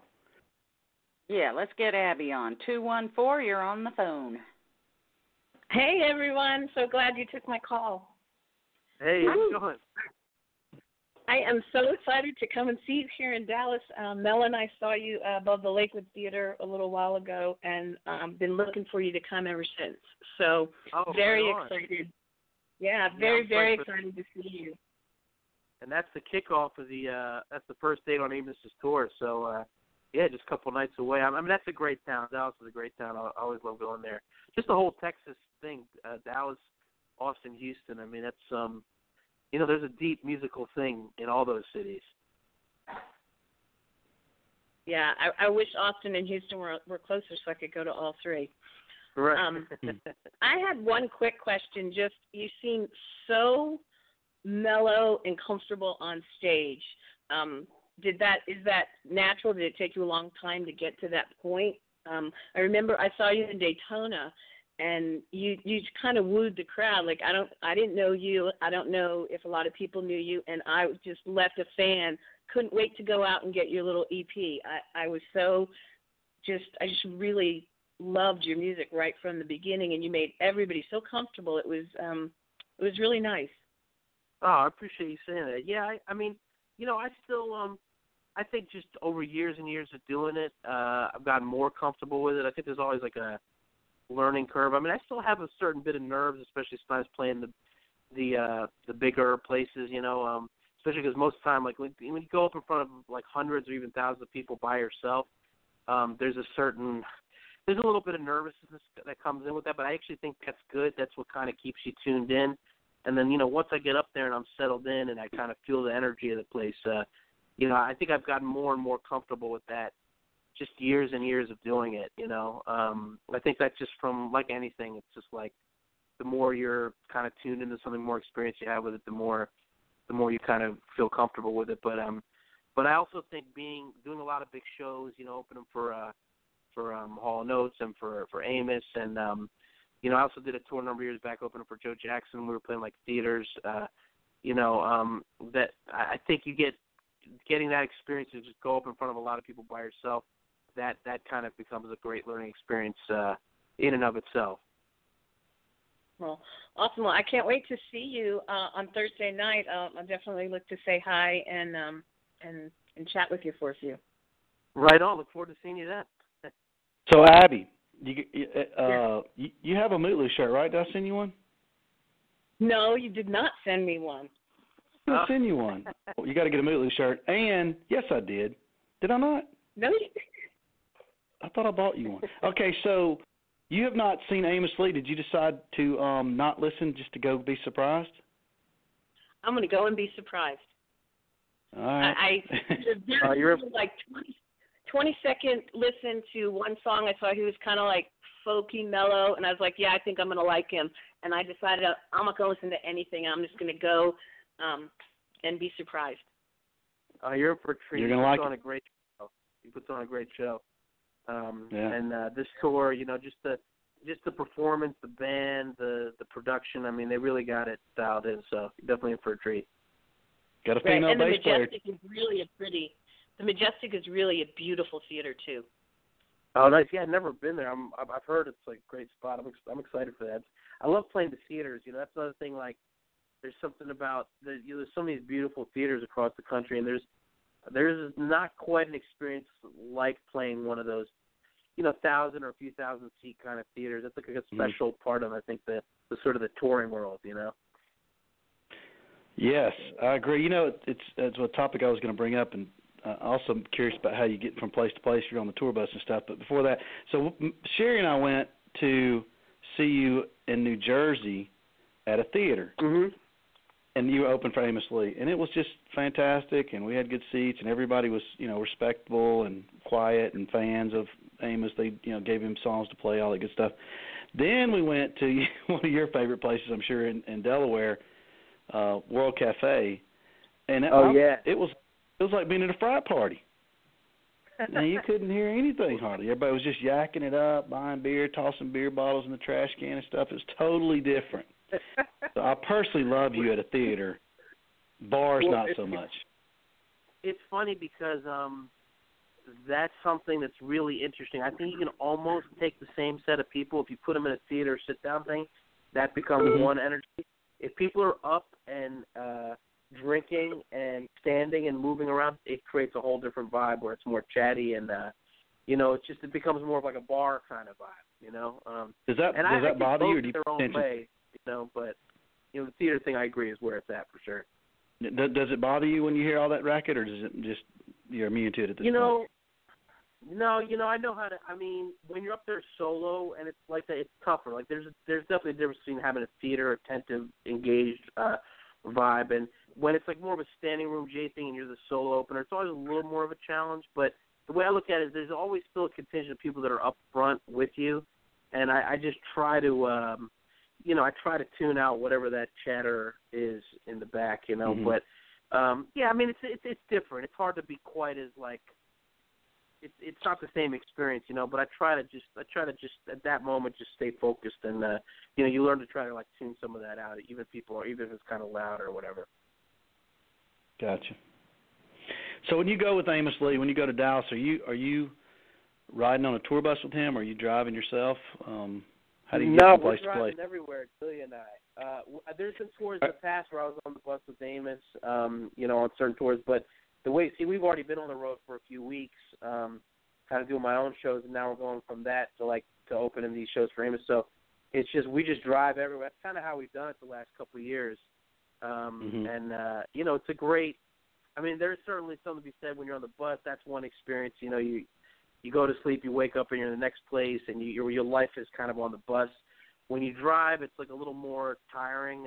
Sometimes depending on the distance, like you'll have to drive a few hours or even several hours after the show, get up, drive the day of. But you kind of see the country in a cool kind of way, doing it the way we've been doing it. I hope you have a rewards card for all the gas. Yeah, Well, we stay at Hampton Inns. We got the hookup at the Hampton Inns, so we're all. You need a rewards card for the gas. So, are you afraid to fly, or you just like to drive? No, I'll fly. I like to fly. I mean, I just think if I go out to the West Coast or if it's something far out, we'll fly. But especially when you're like lugging merch and you have your guitar and all this stuff, like trying to figure that out, like going flights from gig to gig becomes kind of more stressful than if you can kind of just get in the car and go. So. And driving is fun, man. You see the country. You see parts of the country you'd otherwise never get to see, Like I'm in Shreveport, Louisiana right now as we speak, So, nice. Casinos everywhere. Yeah, that's right. I noticed that. Coming in everywhere I look. Yeah. Get you some crawfish while you're over there. Yeah, I know. Universe pageant over there as well. No doubt. Yeah. So if anybody else wants to call and talk to Mutlu, it's 646-716-9262. You got to press 1 so we'll know that you want to chat. And so, Abby, we're going to keep you on if you got any other questions. So, Mutlu, so I don't know, I'm older, and I can tell, though, that you and Amos, at least, I know you've got this love or this thing going with rap music. And you even do some of your own. And y'all get up there and start doing some of that. What's the story behind that, and how much of that do you really do and like, and do y'all make that up on the fly? Yeah, well, I think that's just like sort of the era that we grew up with. Sort of like I was kind of coming of age right when sort of what I call like the golden era of hip hop. You had kind of late '80s, early '90s. We had like De La Soul and Tribe Called Quest and you had like Public Enemy and Run DMC, all this great, what I consider to be classic hip hop now. You have bands like Thinkable Planets who are mixing in jazz and hip hop, and I know for Amos it's the same thing. So we kind of grew up listening to that, and I guess in its own way it works its way into some of the songs. Sometimes it's more lyrical, like Shaky Ground, for example, of mine kind of has more of that lyrical thing where it's sort of a rap singing thing, and then sometimes it's more of just a groove thing, So I dig some of that hip hop production, but it's subtle within what I do, and I think what Amos does, but it's there. It's like an influence, just like R&B or reggae or or folk would be. But for me, it's definitely in there, and I think it's a big part of the Philly scene too. So what is my memory as I get older is not as great. What the deal you do is a shower? About a shower or something like that? You do a rap song at some of the shows? What is that about? Yeah, for a while. We haven't done it as much lately. For a couple of years, and we've done it on rare occasions since, but for a couple of years, specifically when I was in the band, we had a whole bit that was kind of like a tangent or sort of a medley out of or within one of Amos's tunes, where we would sort of like it's a shower of love basically is the song, and it's kind of silly. I just kind of singing about showers and old school kind of love making type of vibe, like Barry White or Teddy Pendergrass kind of influence. But it was really just meant to have a laugh. For a while, I was coming out in like a all white suit, and it was just more like performance art almost. So do you make it up on the fly? Is it one? It's a song like Board Games that you kind of know most of it already? Well, that's a song I actually wrote with my friend Will Blair. He's like a great musician, producer, film composer actually from Philly. that was something totally different. We'd had a good amount to drink one night, and we just like got this idea. We've kind of been just, in our free time, just writing silly songs, like just more to have a laugh. But we came up with this, with the board games thing. That was more just a random idea my friend Will and I had. And like, again, that kind of like Caramel, it's just meant to be silliness, Sometimes, like, I don't like to take anything too seriously, but it's just funny that those are the songs. Like, Board Games is like probably one of my most popular tunes that I play because, it's like entertainment value, Yes. The shower song though, do you wing that each time, or do you go with the same lyrics pretty much when you do? It's sort of a hybrid, I guess. I'm trying to think. Like, it's sort of like there's sort of a general framework, and then within that framework, there's maybe something impromptu that might happen. It's sort of like there's a sort of a general plan to it, I guess, or a general endpoint. So, do you give us a little bit of that action? We'll play a song. Love song? Okay. Yeah, the shower song. You want a little break before? Sure. Okay, so let's do the actual. Okay, you want me to do actual, like sort of melody? There's it's sort of a build up, and then there's actually a little mini shower song. It's like it's short. It's like but it's sort of the how the thing kind of like climaxes in a way. All right, I can sing that a cappella if you guys want to hear it. Let's do it. This is the part that's always the same, and the build up to this is sort of always a little bit different. But I'll sing it for it. And it's actually, this song sort of came out as an appendage to the Won't Let Me Go, which is one of Amos's songs, but it's a medley that we sort of created and put into it. But like I said, you have to see the show to know it, or know what I'm talking about. But there's a little bit of like a spoken part. I'm talking about wanting to shower with the girl, and like, hey girl, have you ever had a shower of love? And then finally, we eventually build up to the thing where I go, let's take a shower, baby, take our time. Soap and water gonna help us out while I got your favorite sensual shampoo. And ooh, baby girl, I wanna use it on you. Swishing this action, I'll give you a scrub. Let's have a shower, baby. Shower of love. Ooh, yeah, shower of love, baby. Sounds like it almost has to be a skit on Saturday Night Live or something. That's kind of what it is. We've always, like with Amos and I, we've always had this, like, even with Caramel, he played Caramel a lot early on when he started touring. He covered it a lot, and then we performed that a lot together.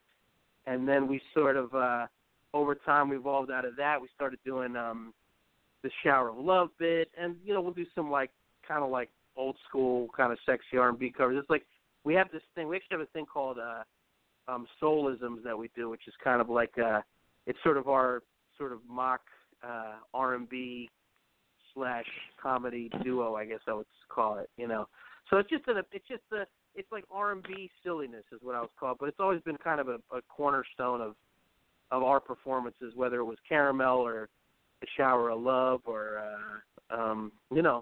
whatever it is. It kind of reminds me of.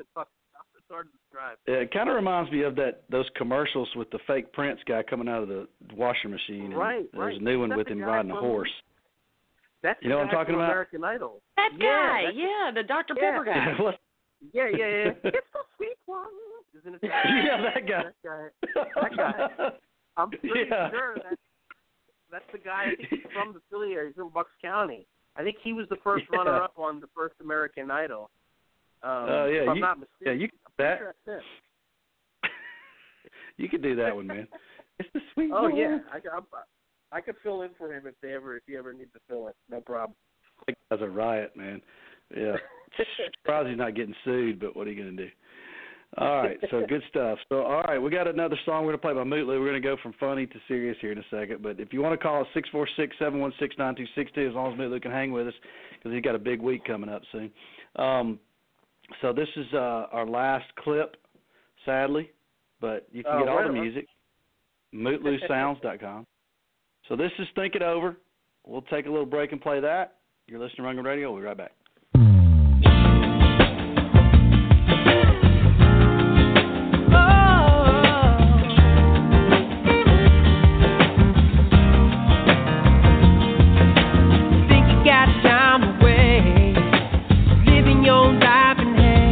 Think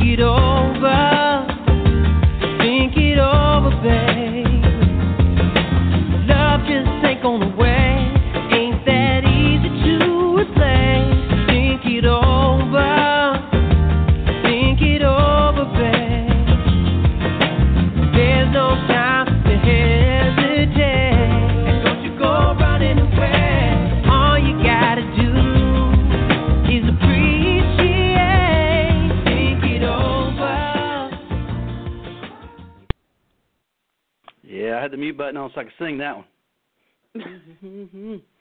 Great stuff.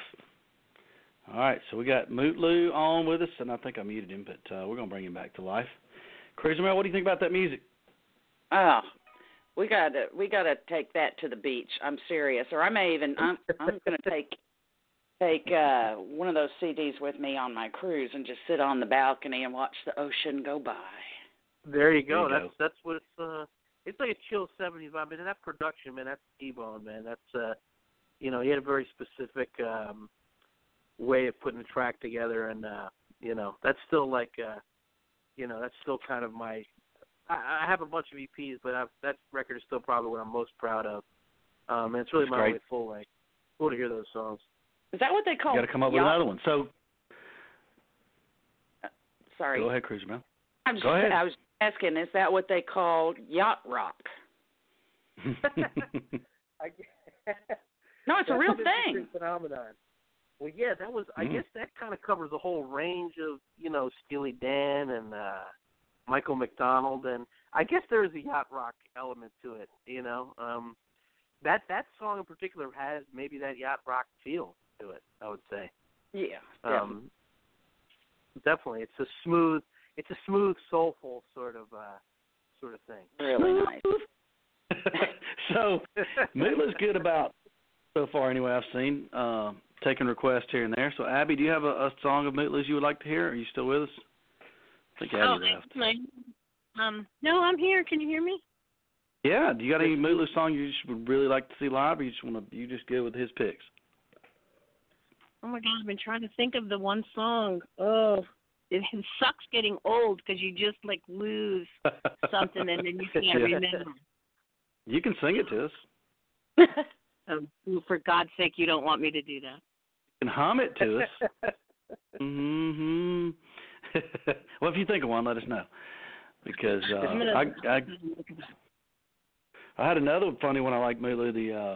Mutlu do one night, the Undress Me, which is fun, off the newest. I guess that's your newest EP, right? Yep, yes indeed, Caffeine and Whiskey. Yeah, that was one. Well, see, that's one that I wrote a long, long time ago, and for whatever reason, hadn't played that often, and then we just decided to record it, and kind of like sometimes you put a song aside for a while and comes back, and that's sort of like a semi-serious version of like the more silly, straight up silly kind of songs, It's like got that feel, but it's not as outlandish, like, talking about drizzling caramel and all that kind of stuff, So let me ask you this about that lyric, because I'm not great with lyrics and whatnot, but why is that the last thing you'd want to do? Undress You. Okay, that one. Yeah. Okay. Well, I guess that song is kind of about, it's sort of, trying to think back to my thought process. I wrote that a long, long time ago. It's basically about a one-night stand, and I guess in that moment, sort of the character, the guy, is sort of thinking like, this might be good. In this moment it's good, but who knows, like, what trouble this could lead to. Yeah, so it's like, and twice. Can I undress you? Probably the last thing I should do, because, he's thinking ahead to the next day, like, oh, no, like, there's a lot that can go wrong with this. But in that moment, he wants to do it, but maybe there's some bad repercussions down the road, maybe the start of a reality show. I don't know. That's possible. Well, that's a good song. We love it. That actually does run through a man's head every once in a while. Yeah, there are no idea what he's guys that are at least semi-sensible, Yeah. Reflect a little bit, It's a song about reflection. Yeah, the sober one. Even though it's called Undress You. Yep, probably the last thing he should do. Yeah. Women are trouble, Cruiser Mel. I don't know if not. Women can be trouble. Men are stupid too. Yeah, can't live with them, can't live without them. That's the way it works. All right. So, Mutlu, your next show is the 23rd in Dallas, right? With Amos Lee? Yep, that's right. That's the first date on, and I'm doing the I guess about a 3-week tour. I'm doing the first 2 weeks all through Texas and the Southeast and Florida, And then actually the last week of shows, our friend Chris Casper, he's a great songwriter. He's based in Nashville now, but he's from Philly originally. He's opening the last week of shows, kind of in Virginia, I think, in the Northeast. But I'm on those first 2 weeks, and yeah, it's gonna be fun, man. I'm excited for it. I'm excited to get down to Florida. It's a good time to tour down south. Like, we discovered the first part of the tour that I was doing on my own. We were in Boston and in massive snowstorm, and then we were in Burlington, Vermont, massive snowstorm, and then we drove out to Buffalo. It was a huge snowstorm on the way out there. Like, so this is a good time to be down south, and and I mean, touring with Amos and all the guys in his band and crew. It's just always, it's like being out on the road with family. It's like family. So I'm excited. What took you so long? I mean, I had tickets for this Amos Lee show months before he announced that you were coming here. How does it all of a sudden just goes, I think I want to add Mutlu? Yeah, a lot of times they add support like a little closer to the shows, I guess maybe a month out or something like that. It depends, but yeah, for this tour, I guess they didn't really add on the support acts. Really, I guess, until the last few weeks, the last month or so. But it's all good, man. I mean, this is kind of a continuation of the tour that we were already kind of doing in the fall. Like, I opened a bunch of dates for Amos in September and October. So this is still kind of the same tour cycle, I guess. These are just some of the cities that Texas and Florida, they didn't have a chance to get through yet. So, but it's going to be fun. And if anybody's listening, if you haven't had a chance to see Amos's show, it's well worth seeing. It's a great show. Yeah, I can vouch for that. And I knew nothing about him and just went because my wife liked him. It's a lot of fun. So it really is. He's kind of goofy. It's almost like he's had a few drinks or whatever sometimes. He's just funny, but he clearly has it. He's on, but it's just just loose, like fun. So, and I don't mean this I hope it doesn't come out wrong. I'm just kind of curious because I've never really understood what is the benefit for an artist to bring in an opening act? Are they doing it because they want to help the opening act? Are they doing it because it gives them more time to get ready? Is there something a reason why some artists do that and some don't? What is the deal with opening acts? I think support acts. I think it's all of the above. I think a lot of times it can be a number of different things. It can be about showcasing a lesser known or up and coming artist that the headliner really digs. I think also if it's complimentary musically, it's more of a full night of music. If maybe the headliner's playing 90 minutes or 2 hours, if you get an opener to and also a half hour, it's kind of like it's like an added bonus. It makes a more complete show maybe. And I think also there's something to be said for especially some of these bigger places, like even just from a pragmatic standpoint, like the bigger theaters and amphitheaters, sometimes it's just having a warm-up act that as people are coming in and settling in, rather than just having someone playing on the PA, you kind of got someone live up there and doing it. And so I think it's all of the above. I think it's and then you see situations like someone like Springsteen, he plays 3 hours, so he never has an opener. But but I think I've benefited from it greatly, and I think it's all those things. It's spotlighting someone that the headliner digs, and maybe adding some additional entertainment value to the show, and like I said, even the pragmatic side of it. So I don't know that it's any one specific thing. It just depends on the situation and the artist, I guess. So does Mutlu have an official writer? Yeah, I like to have 10 pre-peeled grapefruits ready and waiting, 5 bottles of champagne, 3 bowls of only red M&Ms. It can only be the red one. So Make it happen. It's funny because I don't have one, and I probably shouldn't. I usually just like I'm not rock and roll at all with that. I mean, I like if there's some beers in there. That's all good. Waters, stay hydrated, and maybe some Kind bars or something. But I've never really been good about, like, creating the rider. I don't know. I probably should create one. But I've heard of some ridiculous ones in the past, like absurd things. Mr. Mel, what is it? Someone says you got to take the green M&Ms out, or what is his deal? Yeah. His joke. Was you talking about Van Halen and no brown M&Ms or whatever? Chasm used to say something too, like he said, only green, or you got to take out green. He had something going. He had a skit going for. Van Halen's was though the story behind that is they would do it to see if the venue promoter was paying attention to the rider. It was a test because if they weren't, then they knew that the sound and everything was going to be wrong. They didn't get the right amps and all that type of the backline, that type of thing. So that it was a test, but I don't believe that. I think they were just cocky, but you never know. I mean, because you probably run it. There are some venues and places that try to substitute things that the artists are requesting. That doesn't go over very well sometimes. So it probably might have been. I never knew that about the Van Halen thing. So it was really just to see if they were even paying attention. It wasn't about being so particular about the amps.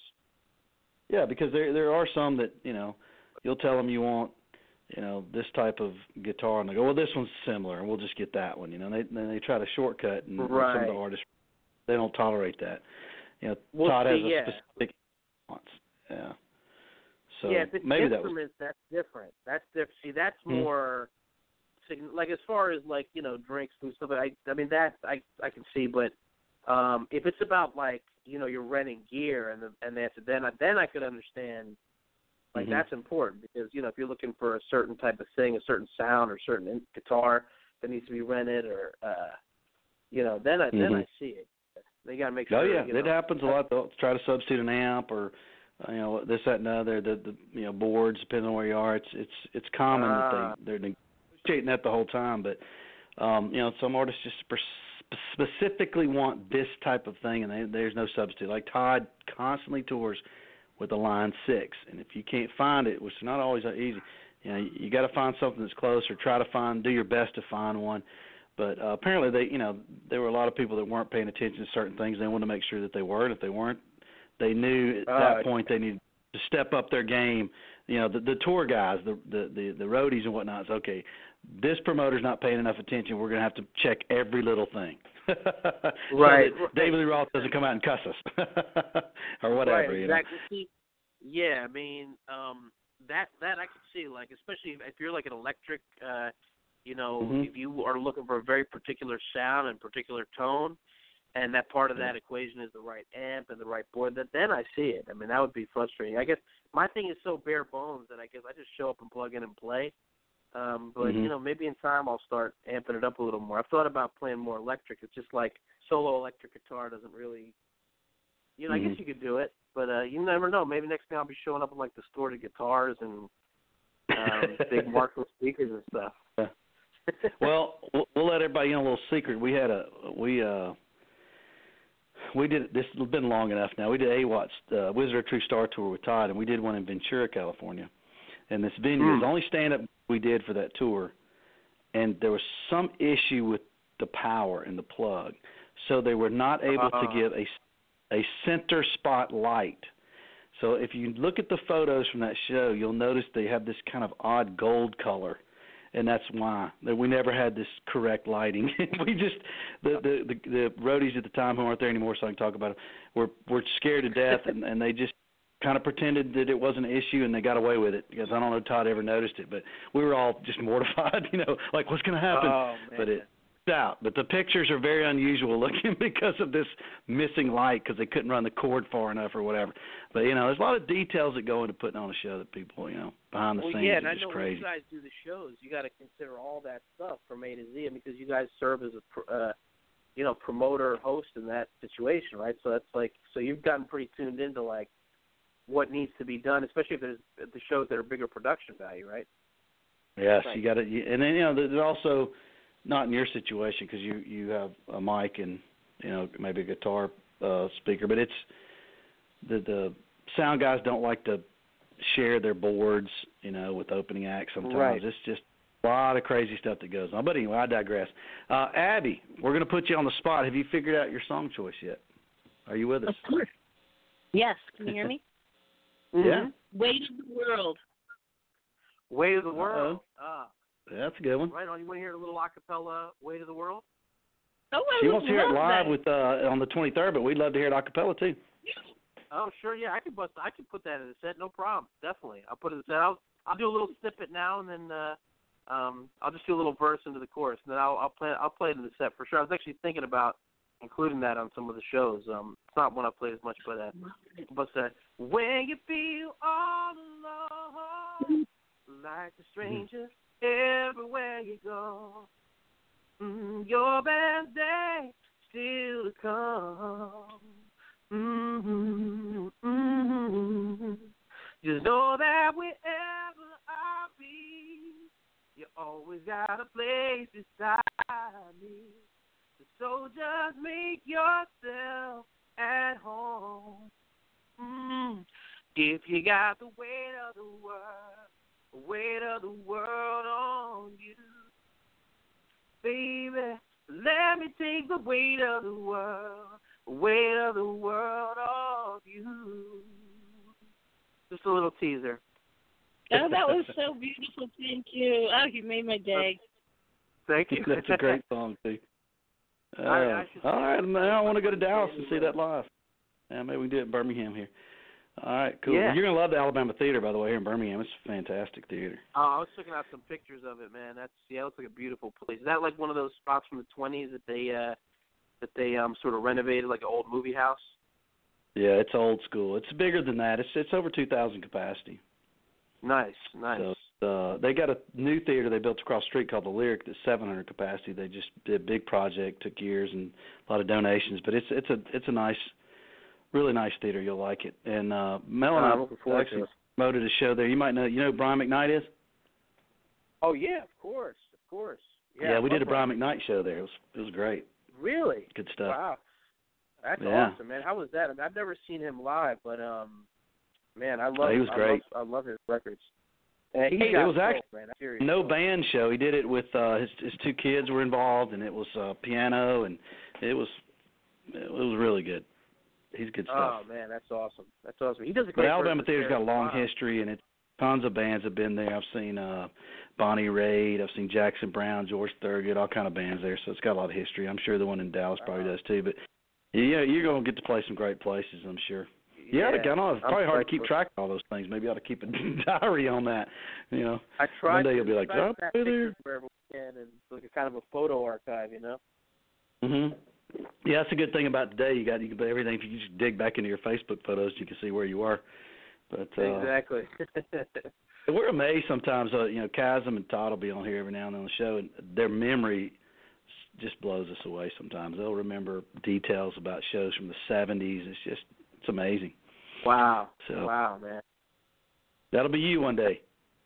Yeah, I hope so, man.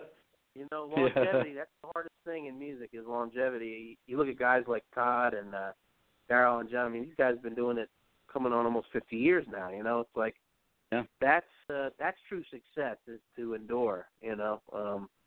That's, to be doing it and doing it impactfully for that long. That's not easy. So what else would you do if you couldn't do this? If you say you're something, you just decided you were done with the music business. What would you do? Man, I don't know. Maybe I would, maybe I would get into teaching. You know, I don't know. Maybe try to run for office. You know, get into politics. I don't know. Yeah, I can see you doing that. Yeah. The Philly mayor, Lou. Exactly, awesome. Man. Mayor Moot. That's what they call me, Mayor Moot. That's what they might call me. Moot Mayor. Philly. That'd be awesome. Well, don't quit the music business. We'd rather do that than politics, for God's sakes. That's for sure. You'll probably be happy. I'm in it. I don't know. I've been in it. I've been doing it, for long enough now that it's hard to picture doing anything else. You know, even though it is a grind, even though it's kind of a struggle at times. So. Well, have you ever had people ask you to write music for them? People that aren't good songwriters but good singers. I haven't gotten into that so much, although it's something I would be interested in. I mean, there's a lot of that in Nashville, and that's why you see a lot of people gravitating to Nashville. That's something I haven't explored quite as much, but I think I could do it just because I enjoy, like, the co-writing thing. And a lot of times those situations you'll get with an artist that's maybe looking for material. I mean, and there's always the thing if you could just bring someone a song.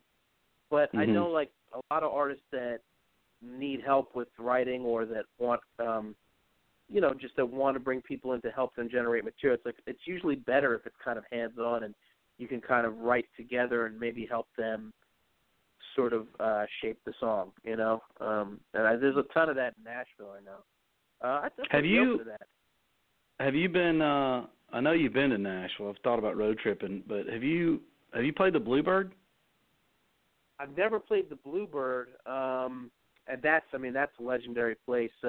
Last time I was there, I played this place, the 5 Spot, and I got a buddy down there, this guy Jason Eskridge. He's a Nashville-based guy. He's an incredible singer, and he and his friend Sid, they host this event every other Sunday at the 5 Spot called Sunday Night Soul, and they do a lot of different events. So I kind of like last time I was there, I did that event. But Nashville's tough. I don't think it's a city you want to just show up and just play. Kind of like LA's like that too. It's better if you kind of have people who are kind of in the mix of things and kind of have a community there. But I know the Bluebird is that's sort of like the quintessential Nashville sort of songwriter room. Hopefully I get to play there at some point.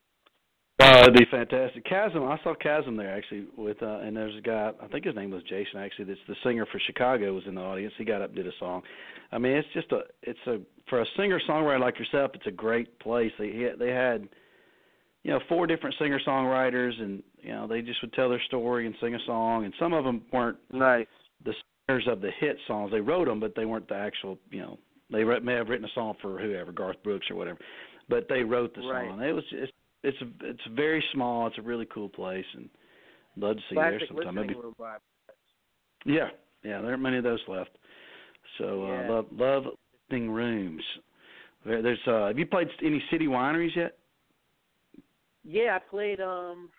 Actually, I played the one in New York a few years ago, a number of years back now. Actually, I guess it was probably 7 years ago.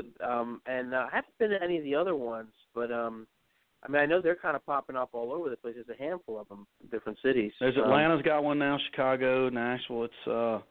They call themselves listening rooms, but it depends on the audience, I guess. Eddie's Attic is quintessential listening room. That's a great place. I love that place. And there was a room like that in Philly that just closed down called the Tin Angel. Club Passim. Did it really? Boston or Cambridge. Yeah, Tin Angel closed down. They're going to reopen, I guess, in a bigger space, but that was a real Philly institution. Club Passim in Cambridge, Massachusetts, that's a great listening room. Well, Chasm's played Tin Angel times. Yeah, I know. I've never seen his solo show. I've heard it's really good. It's I know he kind of splits the time with Todd and various other things, but I'd like to check his solo show. It's usually just you definitely should. Y'all should do one together. We got him together with Elliot Lewis one time and did a show in New York. Nice. Those kind of shows are always fun. They both did their own thing, but then they got together and did One World and a couple other songs. It's always fun to bring a couple of good artists together like that. We'll have to do that sometime. Chasm shows are fun. He's a lot like your solo show. Very personable. He talks a lot, and he sings his songs. He doesn't have a band. It's nice. Very similar. That'd be a lot of fun to have you two guys together, no doubt. Oh, absolutely. I'd love to. I agree. So what's next for Mutlu? What's your next plan? You got anything new coming up? New album, new EP, new video? What's going on? Right now, I just kind of been in tour mode, so got a couple more weeks. All told, between my tour and this run of shows at Amos, we're going to be out for, I guess, almost 5 weeks. So I guess when I get back in the spring, I'm going to, work, just kind of get into writing mode. And we're talking to my buddy Darius, who did the last couple of EPs with me, about doing another song.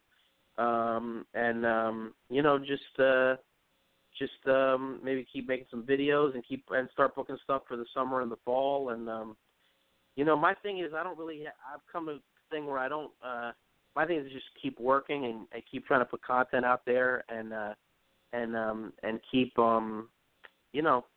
just keep busy. I don't try to make it too much of the old record business was we'll set a release date a year from now, this, that. I think that's kind of changed, especially for an indie. I think you're better off just, staying visible and staying busy and just staying active with it, So I don't want to get too much in your personal business, but apparently, nowadays, back in the day, you would tour to sell an album. That's how you made money. Now, Todd's a lot. You're not getting much out of the albums. The only way to survive in the business is touring. Is that? Do you find that to be true? For me, 100%. That's the case. I mean, there really is no other way. I don't know that there ever was that much to be made in the records, because even if you had big records, you know, and they were on a label, there was a lot that, you know, you didn't see a lot of that. So, but now more than ever, I mean, especially for like younger kids, I mean, music is essentially free. So it's like, it's almost become more of I mean, it's still a work of art in its own way, but it's almost more like another form of promotion now. It's like you have to just think of like different revenue streams. You know, for me, it's all about the shows. You know, just staying on the road, playing as much as I can.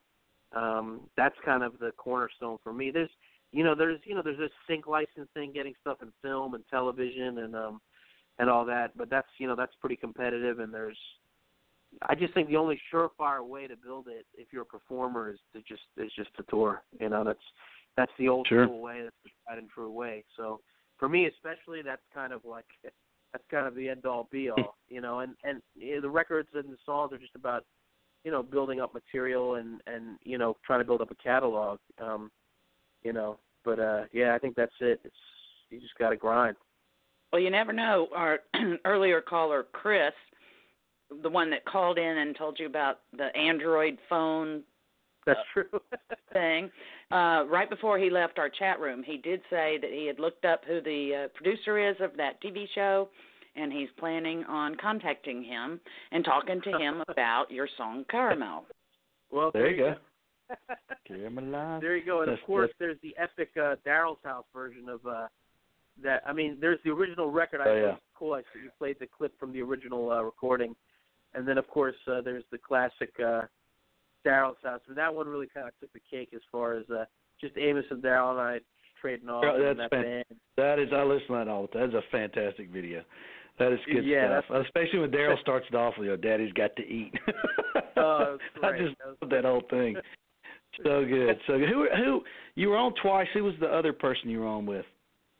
Well, the first time I was on was early on. Like, I was on one of the first episodes, and that was before it was on TV. It was purely an internet show then. And that was a split episode with me and Chuck Prophet. So I was the first half of it, and then Chuck Prophet was the second half. But basically my 4 songs were just we did a couple of my tunes, a couple of Daryl's tunes, and we actually did a cool reggae man-eater, because apparently John Oates, he had to kind of, when he brought in the original idea, it was kind of like more of a reggae thing, you know. So we kind of took it back to how they had originally conceptualized it when John first brought the idea, and we played like the reggae man-eater.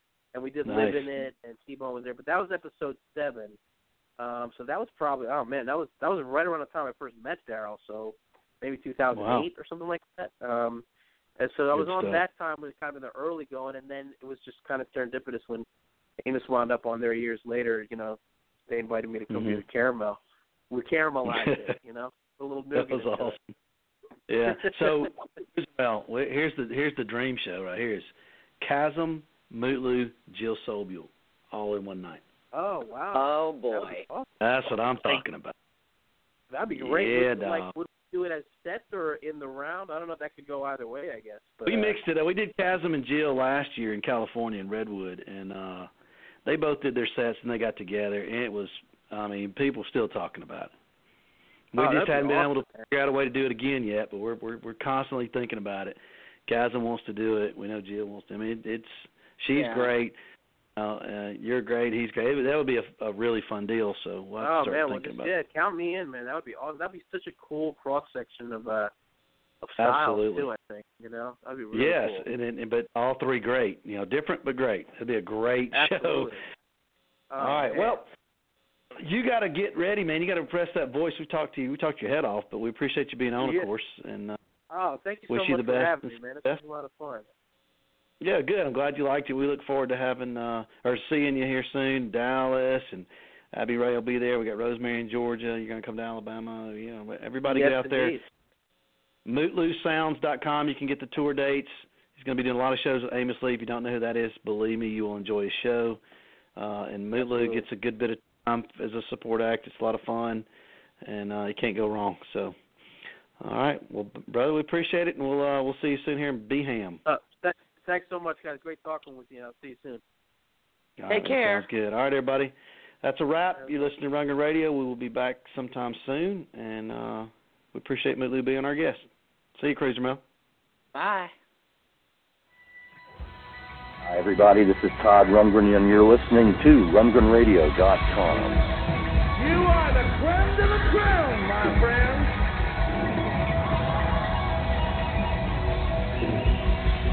Well, thank you so much for your support.